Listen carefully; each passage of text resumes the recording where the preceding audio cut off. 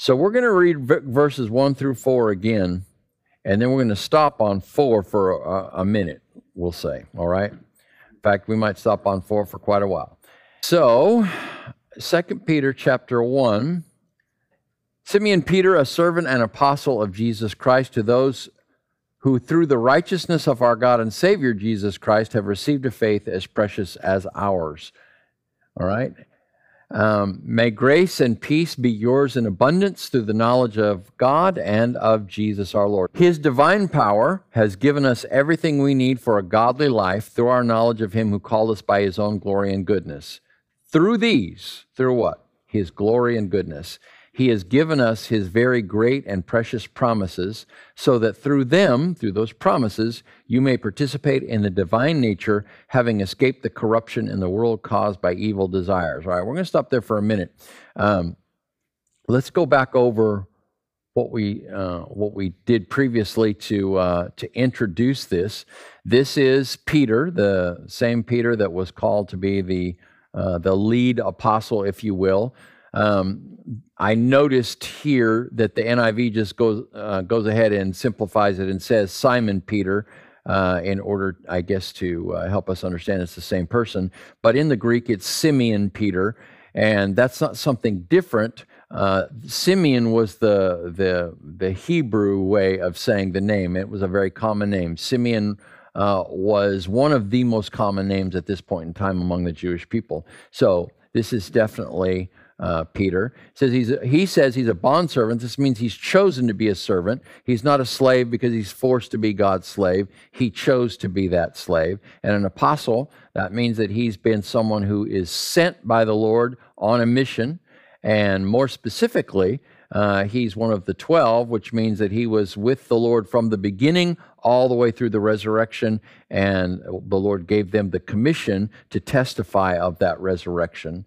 The Apostle Paul is chosen later and is given the same mission.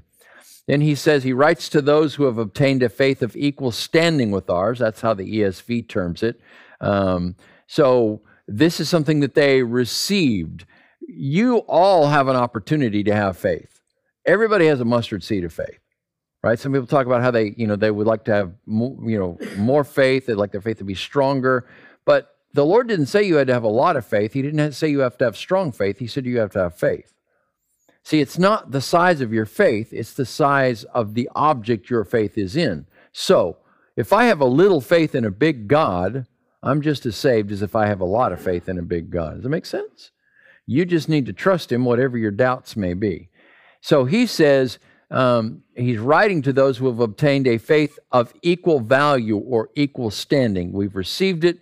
We've obtained it. So what he's saying is that the faith of the apostles is not greater than your faith. Your faith gives you equal standing. Again, because it's the same Lord Jesus Christ that you're putting your faith in. Now, that's not to say that greater faith would not be important. Greater faith will be of great benefit to you. But you need to understand that God is not moving in your life because of the size of your faith. He's moving in your life because you've chosen to trust Him.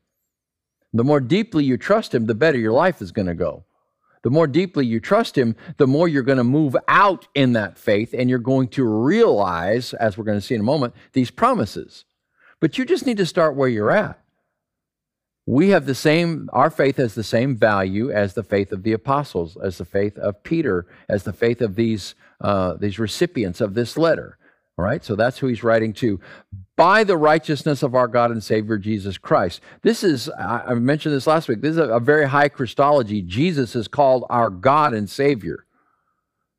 So I think that many people in our part of the world don't have trouble with that, although it seems to me that more and more people are departing from that faith that Jesus is one with the Father, right? That we have this God that is mysterious and expresses Himself in three persons, though He is one God.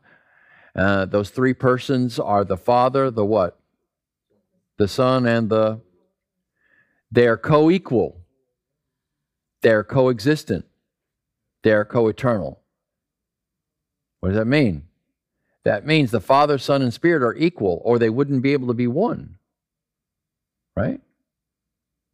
Coexistent. That means they have God in three persons has always existed. The Father has always existed. The Son has always existed. The Spirit has always existed. God has existed in three persons for all eternity, right? Coexistent, co-eternal.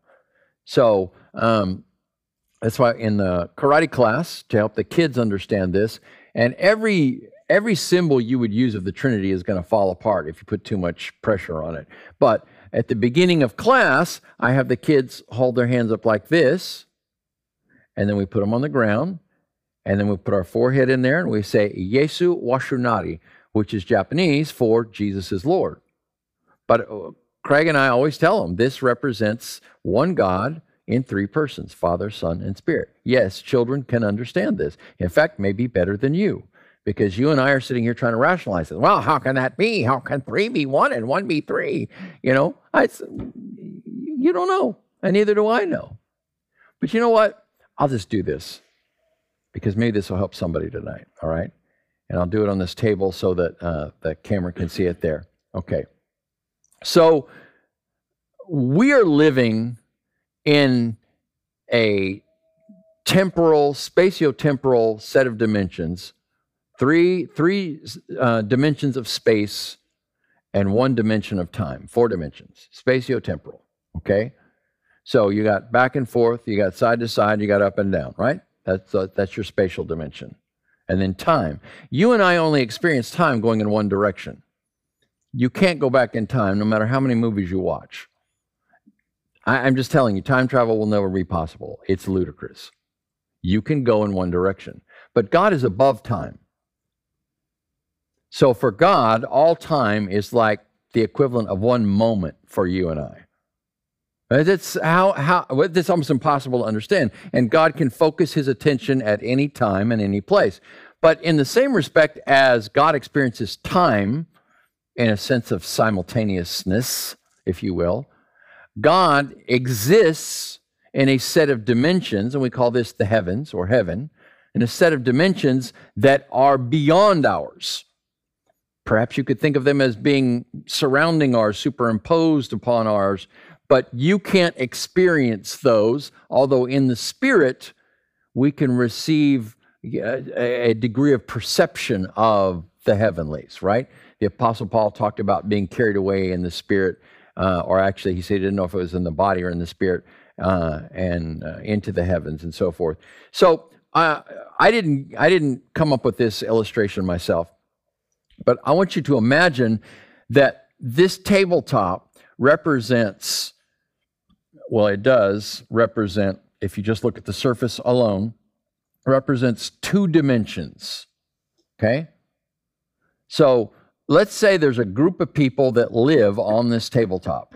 This is their world, okay? Out here beyond this, they can't go.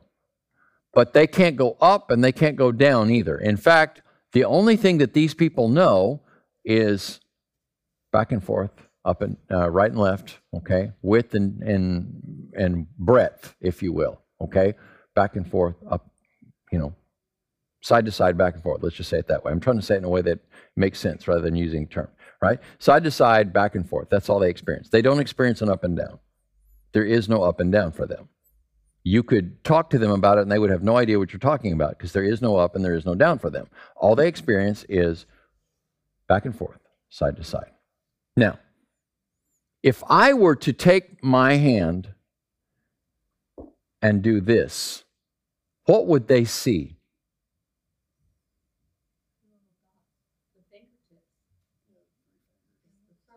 They would just see the 3 pads of my fingers, wouldn't they? Would they be able to look up and see me? No. Would they be able to look below this table and see my legs here? No. Do you understand what we're talking about here? This is one God who exists outside our spatiotemporal dimensions, who has expressed himself in 3 persons.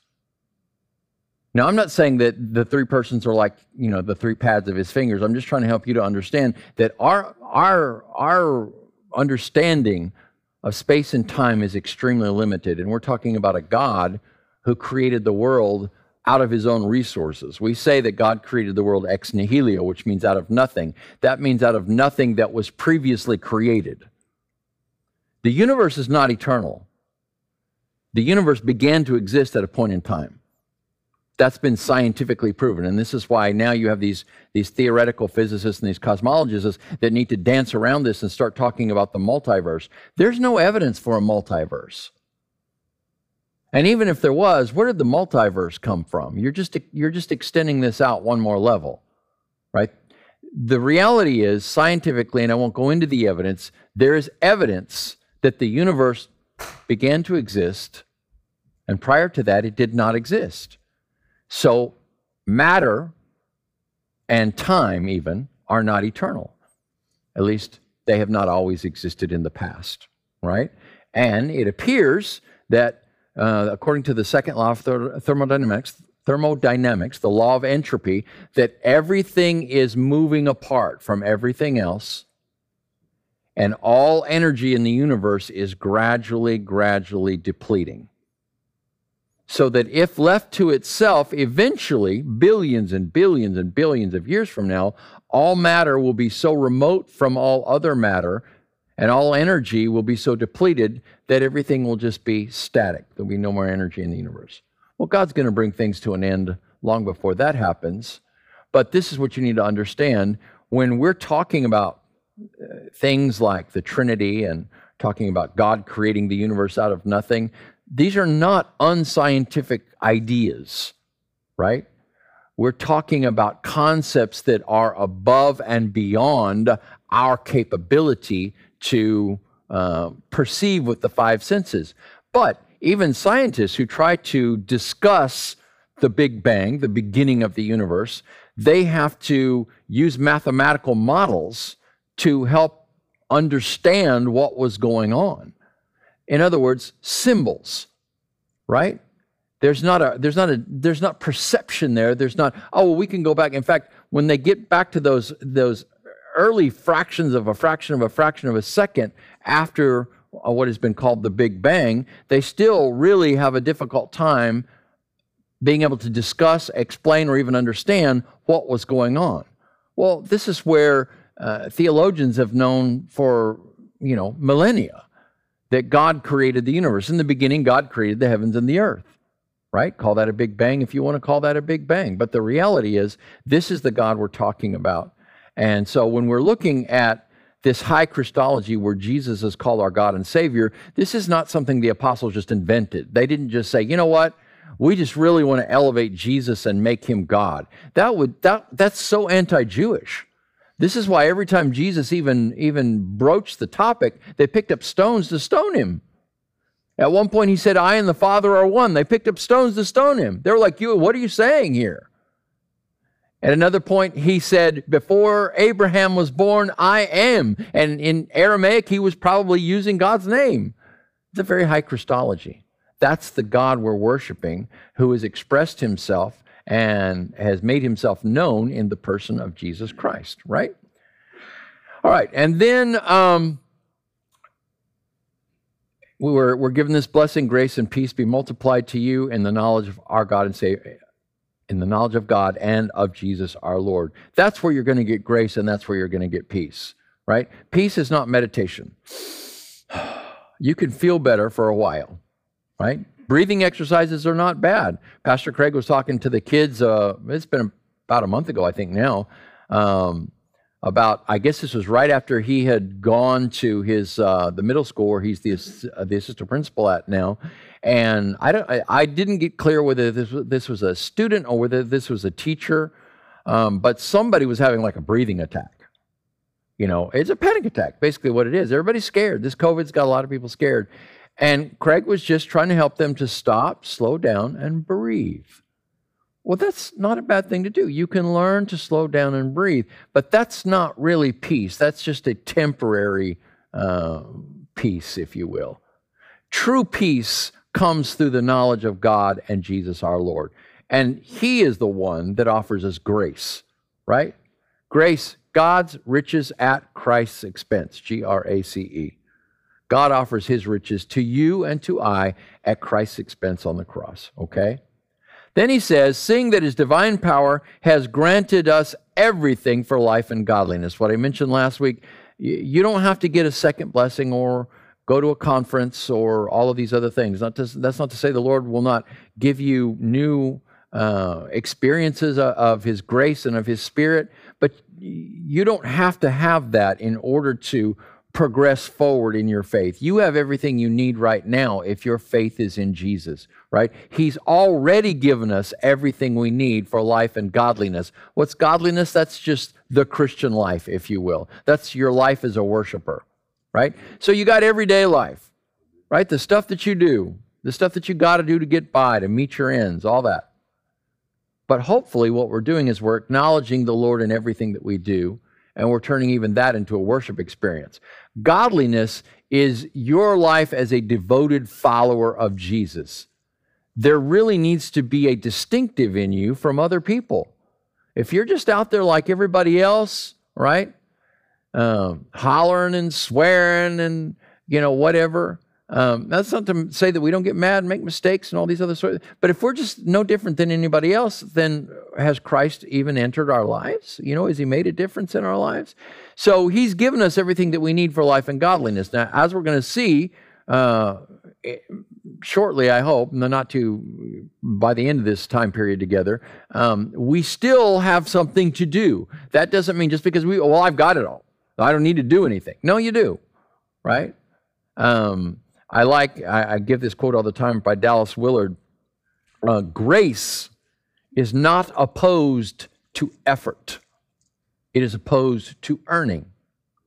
Grace, God's riches at Christ's expense. I did not earn grace. I cannot earn grace. You have been granted grace, and all you need to do is trust the Lord.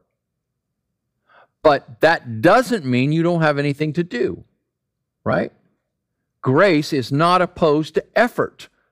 Unless you expend some effort, unless you put some hustle into your faith, you're going to stay stuck in the same mud pit, right? It's like anybody ever, been in a vehicle that got stuck, right? Okay, out there four-wheeling, you get stuck in the mud.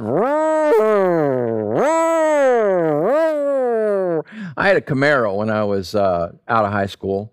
I worked real hard, and I got my parents to sign a car note for me, so I was driving a 2-year-old Camaro, driving a Type LT Camaro. Man, I loved my car. It was great. We had some friends from church, actually, that went water skiing at Lake Pleasant. Now, if you've ever been in Phoenix, Lake Pleasant is really, really misnamed. It's not really all that pleasant. It's a man-made lake, and it's just, yeah. But anyway, they were water skiing, but they had gone somewhere around to the backside of this lake. And I didn't know where they were. And they went earlier than me, and I was going to meet them out there. So I start driving down this dirt road, in the desert on the backside of Lake Pleasant, and I keep going around. I can't find them. I don't know where they are. And I mean, this road is not really much of a road anyway, but it keeps getting narrower and bumpier. So this is a Camaro, not meant for four-wheeling, okay? And it wasn't like a super fancy Camaro with positive traction rear end. And basically what that means is that both of your wheels actually turn. See, what you don't realize perhaps is that you get your standard two-wheel drive car, at least back in the old days, only one of those wheels is actually doing the work, right? You have to have a positive traction rear end so that both of the wheels are doing the work. Now, the way things are now with front-wheel drive cars and so forth, it might not all be the exact same way. But basically, I can remember stepping on it in my car, and I could see, one wheel would leave a real black tread mark, and the other one would hardly leave anything at all. Well, it wasn't a positive traction rear end. Well, that's really bad when you're in this wilderness that I was in. There'd been no rain, which is classic for the desert, okay? So average amount of rain in Phoenix is 9 inches a year. Okay, yeah. We get that in a week here. Sometimes we'll get that in a couple of days, right? So that's why Arizona is called Arizona, Arizona, the arid zone, okay? Just not a lot of rain. So I get all the way to the back, get to the back side of this thing, and then there's this dip, and it goes down, but at the bottom it's sort of widened out. So okay, I can't turn around because otherwise I was going to have to go over all these rocks and potentially run over, cactus thorns that were going to stick up on my tire or whatever. But I saw down this little dip right here, the lake's over here, that I if I can't find them, I'm at least going to be able to turn my car around. So I go down this dip, and I mean, my car slid down the dip. I get to the bottom, I get turned around, and I can't get back up that hill for any reason. My wheels just going.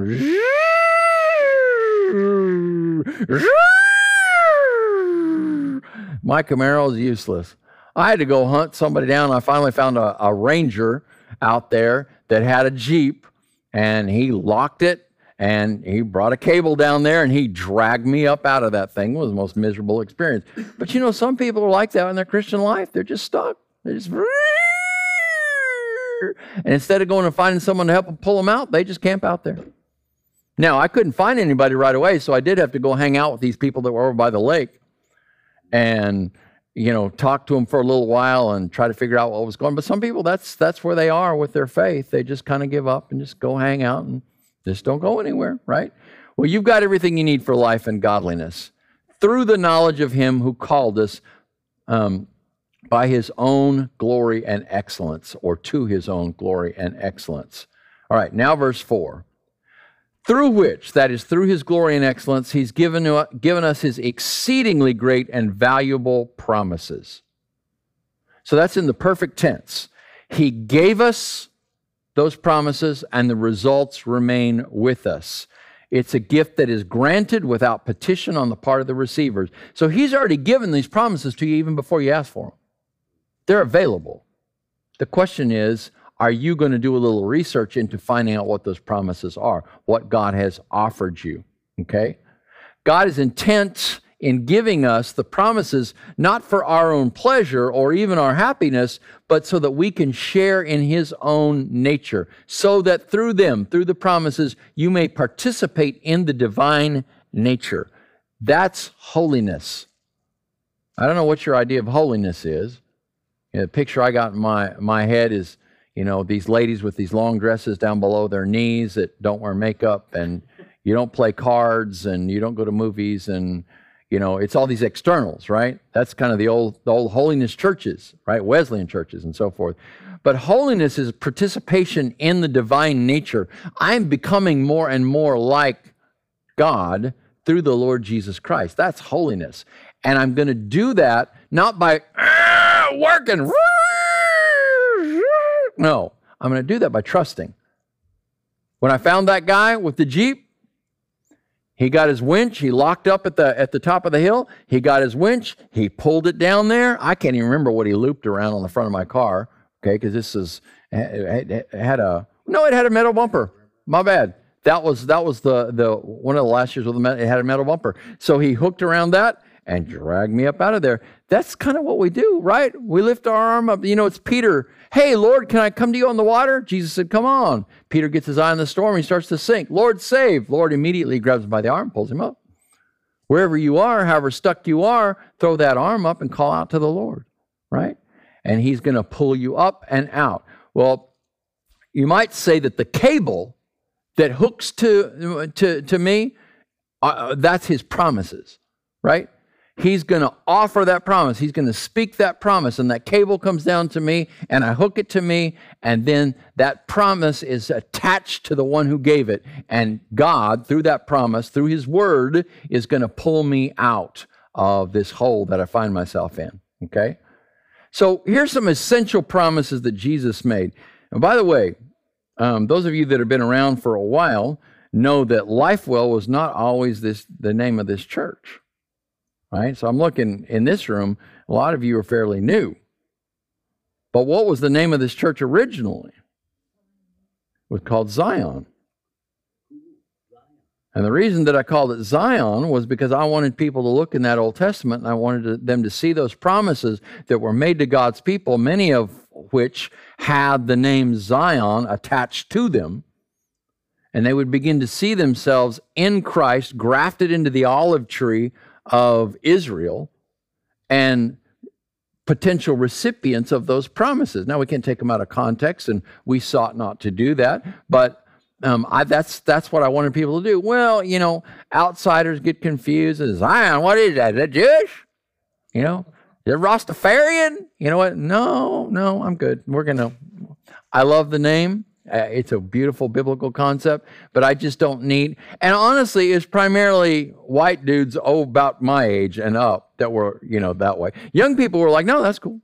They thought it was great, but nonetheless, I just didn't want people getting confused, and I wanted something that would, resonate with anybody. Well, a well is going to resonate with anybody, right? Everybody needs water. And life well comes from the same passage of Scripture where we got our motto. Our old motto was spirit and truth, right? Jesus said to the woman at the well, God is spirit. Those who worship him must worship him in spirit and truth. That's John chapter 4. Well, a little further down, Jesus said that the woman could receive from him a new kind of water that would become in her a well of water or spring of water welling up to everlasting life well. There it is, right? All right, so there's a short history of our church. Here's some 5 essential promises that Jesus made. First and foremost is eternal life. This is why, guys, we need to be praying for our country. We really do. We need to be praying about this election. But in the end, I'm not terribly worried. I know where I'm going, right? Do you know where you're going? Well, you're offered the opportunity to have eternal life. Now, eternal life is not the same as saying everlasting life. Everlasting life has this idea that I'm just going to go on living down here as I'm living. Do you know that that's why God separated Adam and Eve from the tree of life after they sinned? So they would not live in everlasting sin. Death, in that sense, is a gift. It causes an end to all of this, right? Now, we're going to stand before God in judgment, and then we got to face judgment and the after, the consequences of sin. In fact, I'm likely going to talk about Judgment Day on Sunday. People seem to be interested in talking about the end times, and I want people to understand when Jesus returns, the primary reason he's returning is to bring judgment to the earth and set up his kingdom. That's it. Came the first time for salvation. He's going to come at the end to bring justice. So, eternal life. John 3:16, you know it. For God so loved the world that he gave his only begotten Son, that whoever believes in him should not perish, but have, the old translation says everlasting life, but the concept is eternal life. This is a God quality of life. This is a type of life that can only be had with God. It's not just living forever and ever in our current set of circumstances. Even if you had the best of everything. What if you had the best of everything? What if you had all the money you needed? What if you had the best health? What if you had the best food? What if you had the best house and the best spouse? Do you think you could be happy with that forever and ever and ever? See, I don't think so. And that's because we weren't made for just this. You were made to be a worshiper. You were made to be in the presence of God. That's what you're missing. We might seek all this fulfillment, happiness, purpose, and whatever in other things, but we're never going to obtain it until we find God. As St. Augustine of Hippo said, we are restless until we find rest in thee. There are more verses here that we could bring to bear. Jesus said, I am the resurrection and the life. Whoever believes in me will live even though he dies. And whoever lives and believes in me will never die. Dallas Willard, same fella again. It's a long quote. I quote it often at funerals. But he said, when we die, we might not even realize we're dead for a little while because there's a continuity to life, right? And this is what I used to tell our oldest member who passed away in March, Vernon, all the time. I said, Vernon, my prayer is you're just going to close your eyes on this world and you're going to open your eyes in heaven. Well, Saturday going into Sunday in March, that's exactly what happened. Vernon went to sleep sometime that day, and they came in and checked on him, and his physical body here was unresponsive. Guys, this is what we want. This is what we want. This is going to keep you from worrying about all of this down here, to know I've got something more, right? And this is also going to cause me to want to share with other people because I want them to share that with me. This is going to cause you to really want to raise your children in the fear and admonition of Christ, not just so they'll behave. You want them to, have eternal life with you. Okay? Answered prayer. Matthew 7 through 11. What did Jesus say? Ask and you will receive. Seek and you will find. Knock and the door will be open. Again and again, he promised answered prayer. He said that if we will, let's go to John 15:7 here. Hang on just a second. I want to get to this.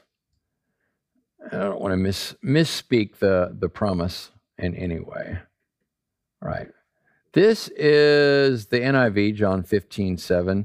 If you remain in me, if you stay in me, if you stick with me, and my words remain in you, then ask whatever you wish and it will be done for you.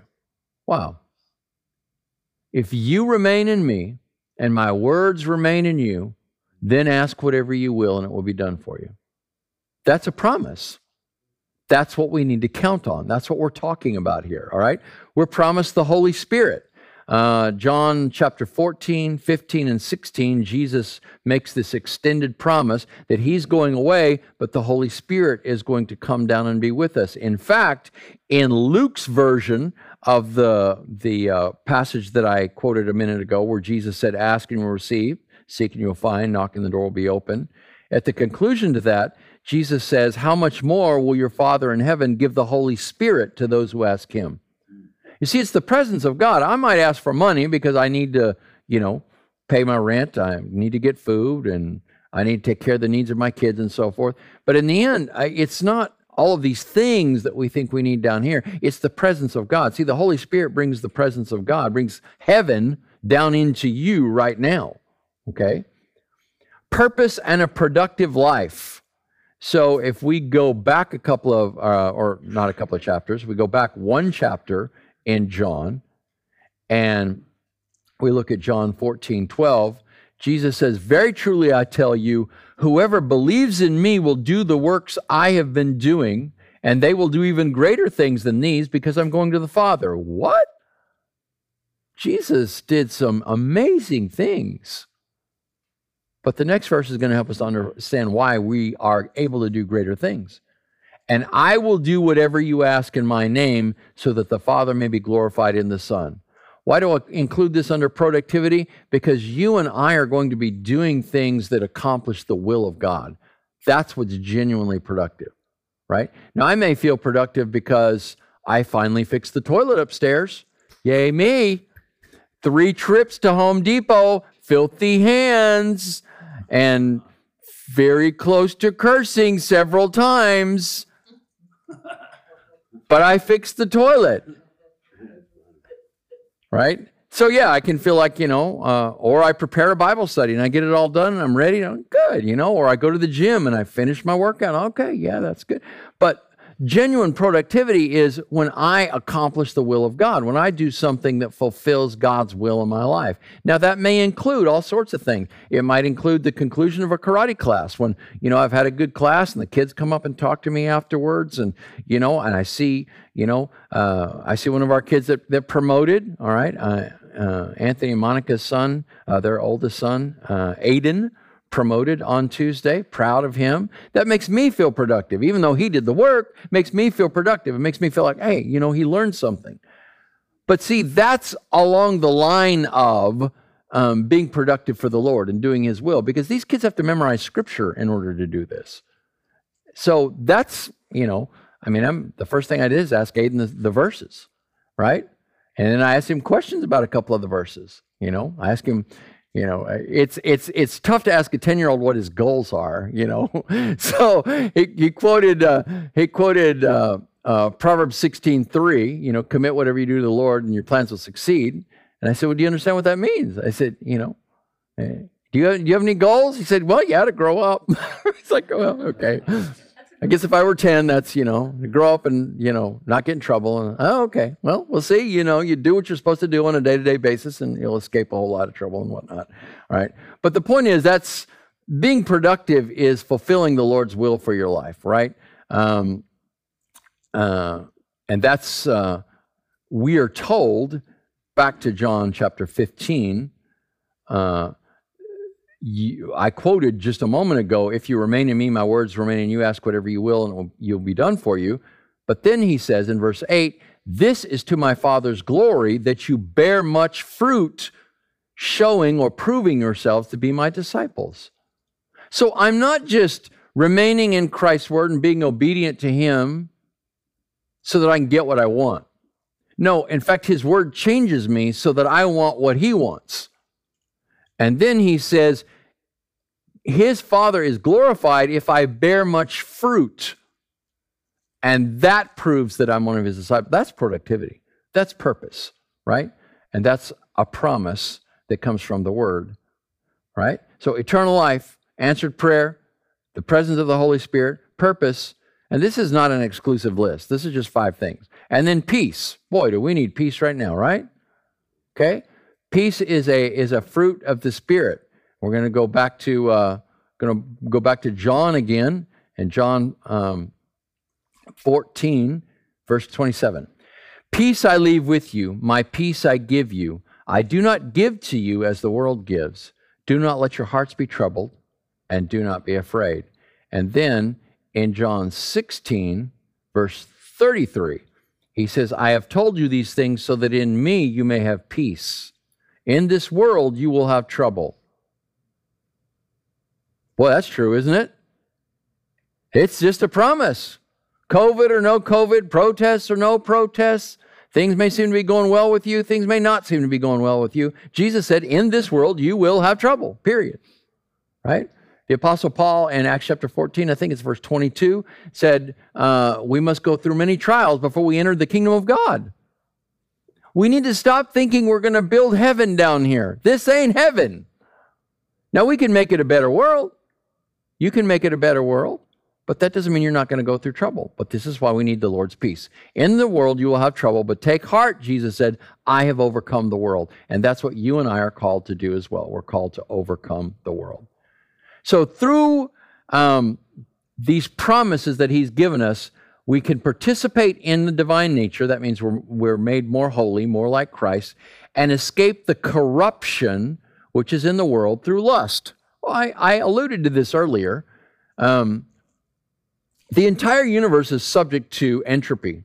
That's the second law of thermodynamics. Everything's falling apart, right?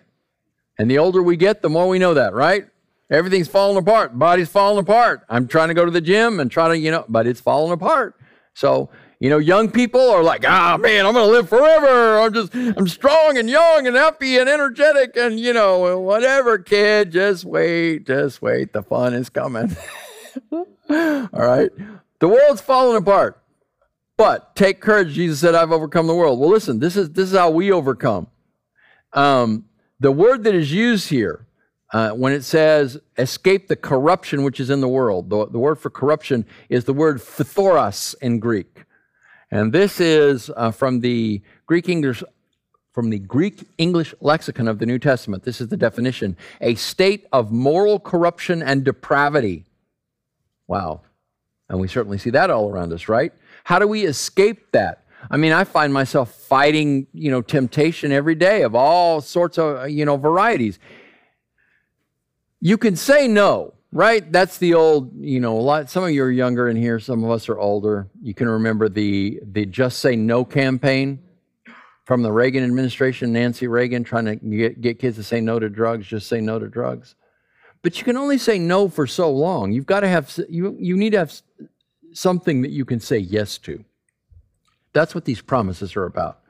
It's not just about saying, no, I'm not going to do this. I'm not going to do that, and I'm not going to do that because God doesn't want me to. But what do I do? Right? I need to replace all of these no's with yeses. Because what I'll realize is that anything that I really, really deeply desire probably has a good component behind it. Okay? But it's been corrupted. Listen, the devil can't create. All the devil can do is lie and stimulate desires that God has given to each of us. Those desires just have to be pointed in the right direction. And they have to be in God's timing. So, I mean, we could come up with all sorts of things, but I don't want to just shoot in the dark here, okay? Escape the corruption which is in the world through lust or through evil desire. Well, the word that is used here, and it can be translated, it can refer to good or bad desires, is the word epithumia, and it just means that's it, an eager desire, a strong desire, and that can end up being something like covetousness, a desire to have something that somebody else has, right? Now, I try to help kids understand the Ten Commandments on a regular basis. It's one of the things kids can do in my karate club. I haven't required that for a belt level yet, although I probably should. But the 10th commandment is, thou shalt not covet. You shall not covet. Well, kids don't even know what that word is, right? Well, it's to want something that somebody else has. Now, that I always tell kids, that's not the same thing as setting a goal to have something that someone else has, right? So I got this phone, an iPhone SE. This is their low-end model, and it's a really good little phone. Now, if you said, you know what, let me look at that, and you looked at it, and you're like, hey, that is a good phone. I think I want one of those. That's not coveting. But if you looked at this phone and said, I want that phone.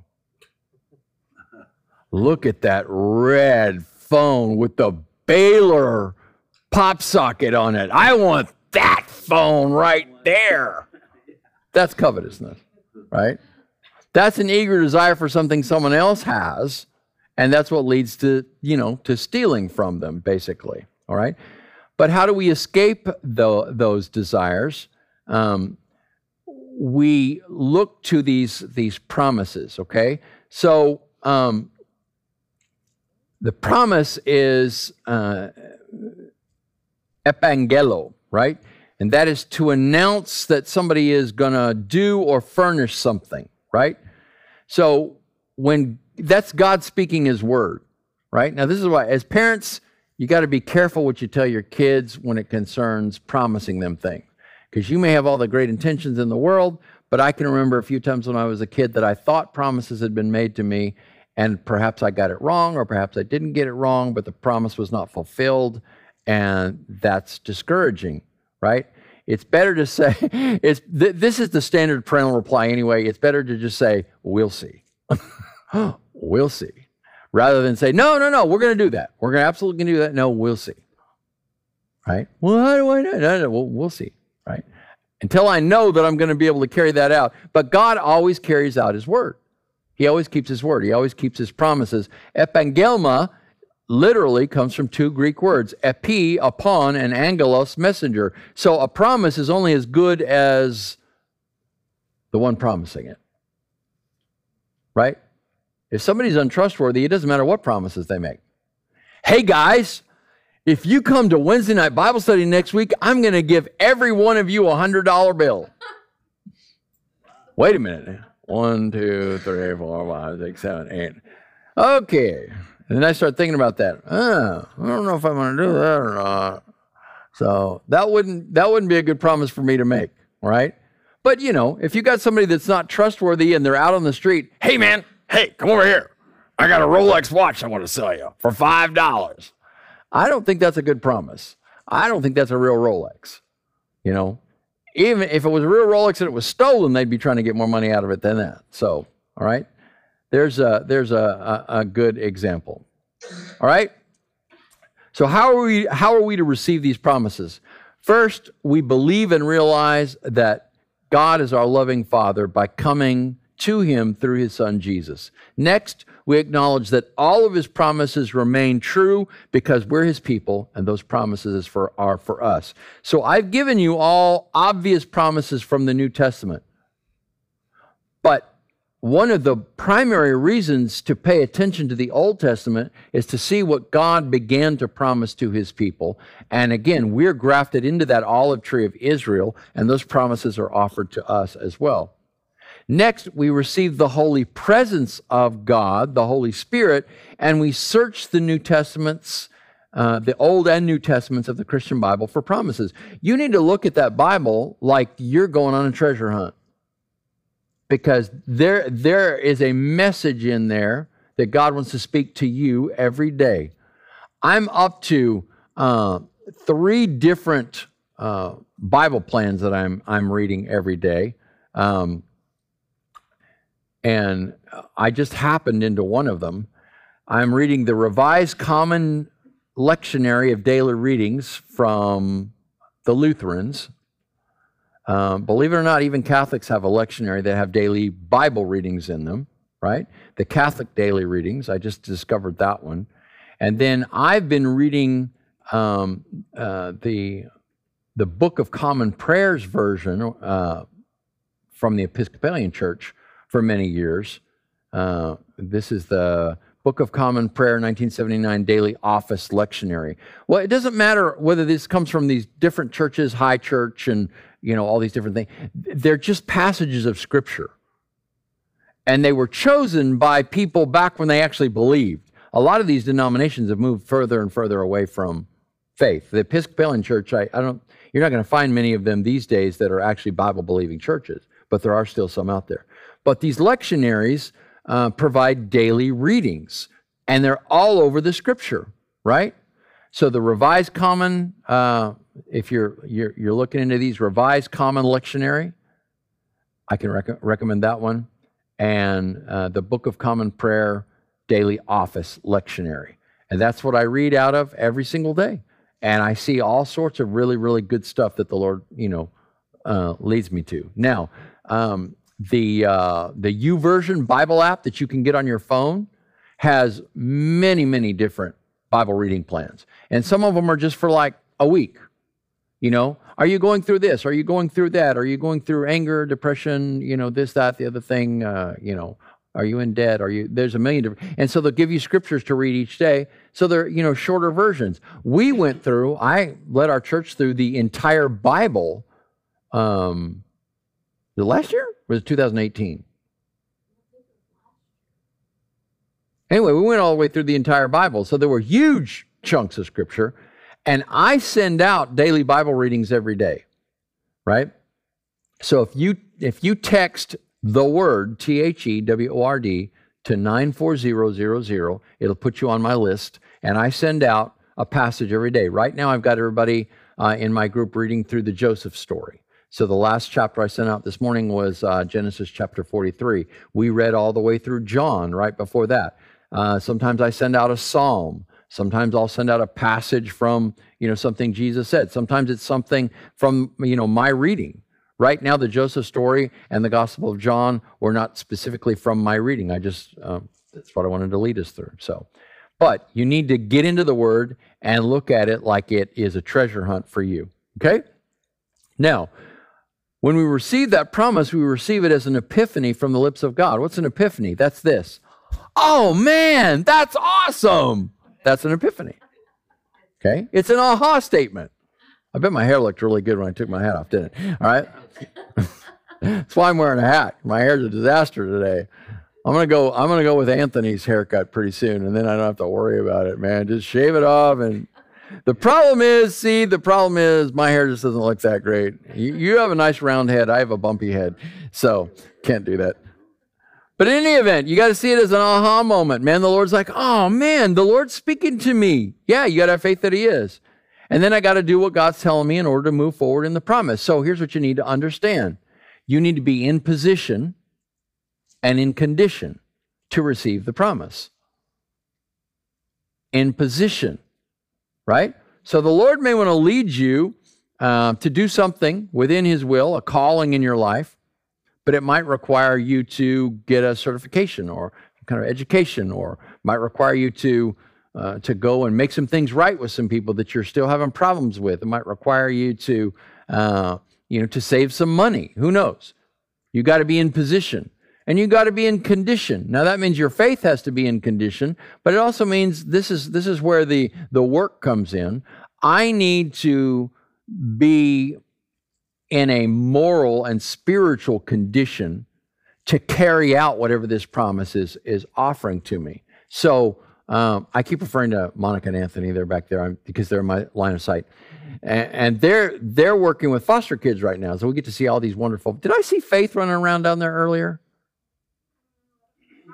there was a little girl running around up on the ledge out there, and I thought, boy, that looks like Faith, but it's too far away. Even with my glasses, I couldn't tell. And then, like 10 minutes later, you guys went walking by. I was like, well, maybe you guys met her down there or something. Anyway, she was one of their foster kids. We baptized her. But they had to go through a bunch of training for this, and they still have to go through all of this stuff so they can fulfill what they believe the Lord has led them to do. Do you understand? You have to be in condition. So it is grace, but that doesn't mean that I don't have to do anything to put myself in position and in condition to be able to accomplish that promise, right? All right. And then all along the way, the Holy Spirit gives us assurance that this hope is going to come because it's true, and that's faith. So everything begins with faith. We've got to believe that this God of love is real. Then we believe that he rewards those who seek him. That's Hebrews 11:6. Those who come to him must believe that he exists, and he is a rewarder of those who diligently seek after him. We need to believe he's made that promise to us. You need to believe he's made that promise to you. I look at it, and I can't say, well, that's just kind of generally for all God's people and whatever. But you need to see it for you. You need to see that John 3:16 is for you, right? For God so loved Sue, for God so loved Aaron, for God so loved Alan. I've got to see my name in that. It's got to be my promise, all right? Then we trust his integrity to keep them. Now I'm going to tell you, I've still got promises I'm waiting for God to fulfill. God made some promises to Israel 3,000 years ago that still haven't been fulfilled. God's sense of timing is completely different than yours and mine, right? In fact, we're going to see that in this very letter that we're reading, where Peter is confronted with doubters who say, yeah, well, where's this promise of his coming? Now, that's something I didn't put here, but Jesus promised he would return. Where's this promise of his coming that he made? Time's gone by and it's just the same as it's always been. He's not coming back. And Peter said, yeah, but for God, a day is like 1,000 years, and 1,000 years are like a day. So I got to allow myself to just trust the Lord, who is timeless, in order to receive this, and just understand, faith perseveres, faith endures, faith continues, faith lasts. There's people falling away right now. That's promised in the Word. In the end, people will fall away. And I preached on that a couple weeks back, right? And that is an indicator that what they might have had might have been a feeling, it might have been a concept, but it wasn't a deep-seated trust in the Lord. Because if I've got that trust in the Lord, then it's going to endure, and I'm going to continue to persist in my faith. Faith even provides us with evidences of the reality of those promises until the promise itself is realized. What does Hebrews 11:1 say? It says, faith is the assurance of things hoped for, and it is the evidence of things not seen, right? Or the conviction of things not seen. So sometimes I haven't received what the Lord has offered yet, but the faith is so strong and becomes so strong that it is evidence in and of itself. So understand that. It is from faith to faith. All right? So only got through that verse tonight, but we're going to understand how we're to build on this faith next week. Let's pray together and we're done. Father, thank you so much for this group of people once again, and I pray that we will seek you, seek your word, seek your promises, and be lifted up by that and be given hope for because of it. I pray in Jesus' name. Amen.